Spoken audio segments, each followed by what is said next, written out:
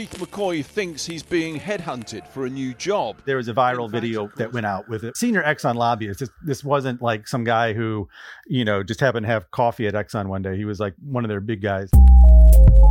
A man boasting at a job interview? Or a never-seen-before look at how big oil tries to manipulate big power?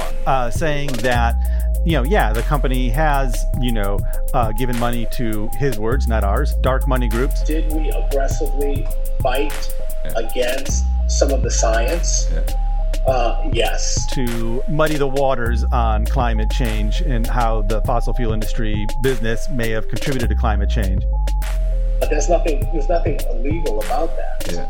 We were looking out for our investments. And the lobbyist went on to say that, we meet with senators and lawmakers all the time to discuss this stuff. I'm Ben Lefebvre, and I cover the oil and gas industry and policy for Politico. Joe Manchin, I talk to his office every week. He is the kingmaker. And, even though Exxon has come out publicly in favor of a price on carbon, it's basically just good PR and, they don't expect it to actually happen. So once that started, the ball rolling, we've had the House Oversight Committee repeatedly asking Exxon, the lobbyist himself, to go in for a hearing. So that's kind of how this started. This is Politico Energy. I'm Annie Snyder. Today, the credibility debacle for Exxon and other big oil companies, and congressional Democrats' expanding probe. It's Friday, September 17th. Committees want to talk to other international oil companies who have been trying to green up their reputation, Shell, BP, Chevron's in there too, but also like the big lobbying voices like the U.S. Chamber of Commerce, the American Petroleum Institute, and asking them basically for 5 or 6 years worth of documents that would kind of lay out their internal actions and thinking on how their industry affects climate change and how they've lobbied one way or the other on emissions, on greenhouse gas emissions, on climate change, and basically trying to see whether the companies have been consciously putting their money where their mouths definitely are not. And do we know anything more specific about the types of, they're using the phrase disinformation, the types of disinformation tactics that they're targeting? Yeah, so this is something that I've written about in the past where, for example, Exxon would come out and say, we're going to promote algae fuel, or, we want to be part of the climate solution. But at the same time, if you had gone through their lobbying reports or the report that their nonprofit arm, they would also be giving out to money to K Street groups. But when you go to look at the group, they were like, oh, we're suing the federal government over its plans for a carbon tax, or just basically why carbon dioxide is great for trees and therefore it's not a pollutant, like that kind of stuff.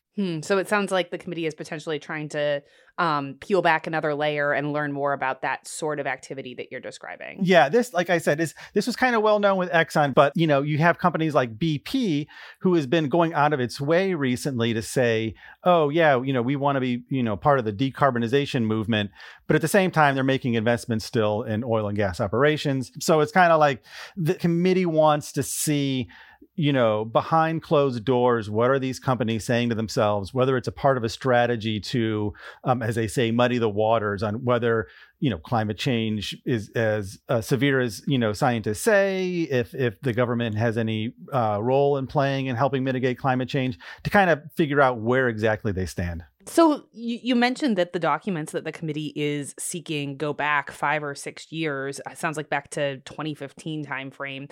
What do you make of that time window that they're looking at? What does that window suggest they might be looking for? I think it kind of goes back to, I think when a lot of this stuff was really kind of rife, kind of giving money to dark money groups to kind of put out one message while your company is publicly adhering to the other message. And I think that they want to see, at that time, oil and gas was still kind of in the driver's seat. There hadn't been a huge plummet in prices that we saw. So they were kind of like at their height as far as money and I guess power. So what were they planning at that point?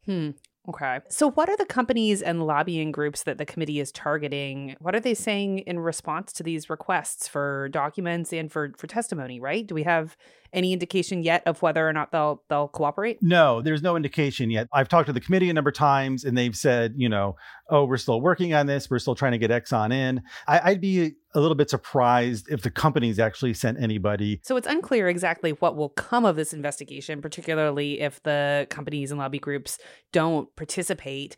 Do you have a sense yet of what could come out of this? And is there any sort of policy implication that you think we could see here? Or is this just about making political hay? I think it's making political hay, but I want to emphasize that this could be actually a really big deal as far as politically, not just like in DC.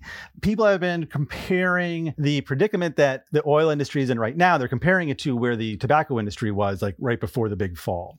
And I could see that if there's enough information that comes to light, I could see it becoming a big deal, like just once and for all saying, you guys knew, you didn't care.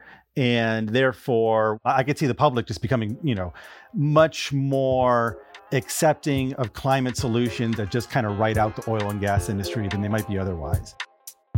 Yesterday, in response to the House Oversight Committee's request, the American Petroleum Institute, which acts on behalf of many of the country's largest oil companies, said it welcomes the opportunity to testify. And one more thing before we let you go. Are you a fan of our podcasts? Do you wake up every morning to see what TV reference Jeremy Siegel is up to on Politico Dispatch, or what the energy world is up to on our show? If you are a fan, and even if you're not, we want to hear from you. Let us know how we're doing, what you like from our shows, what you wish we talked more about, and what you'd like us to do differently.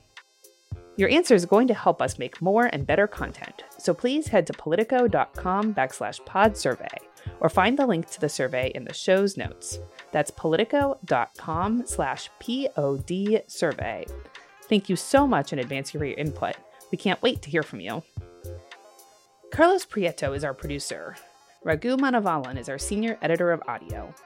Our senior producer is Jenny Ahmet. Irene Noguchi is Politico Audio's executive producer. Our editors are Matt Daly and Gloria Gonzalez. I'm Annie Snyder, and we'll see you on Monday.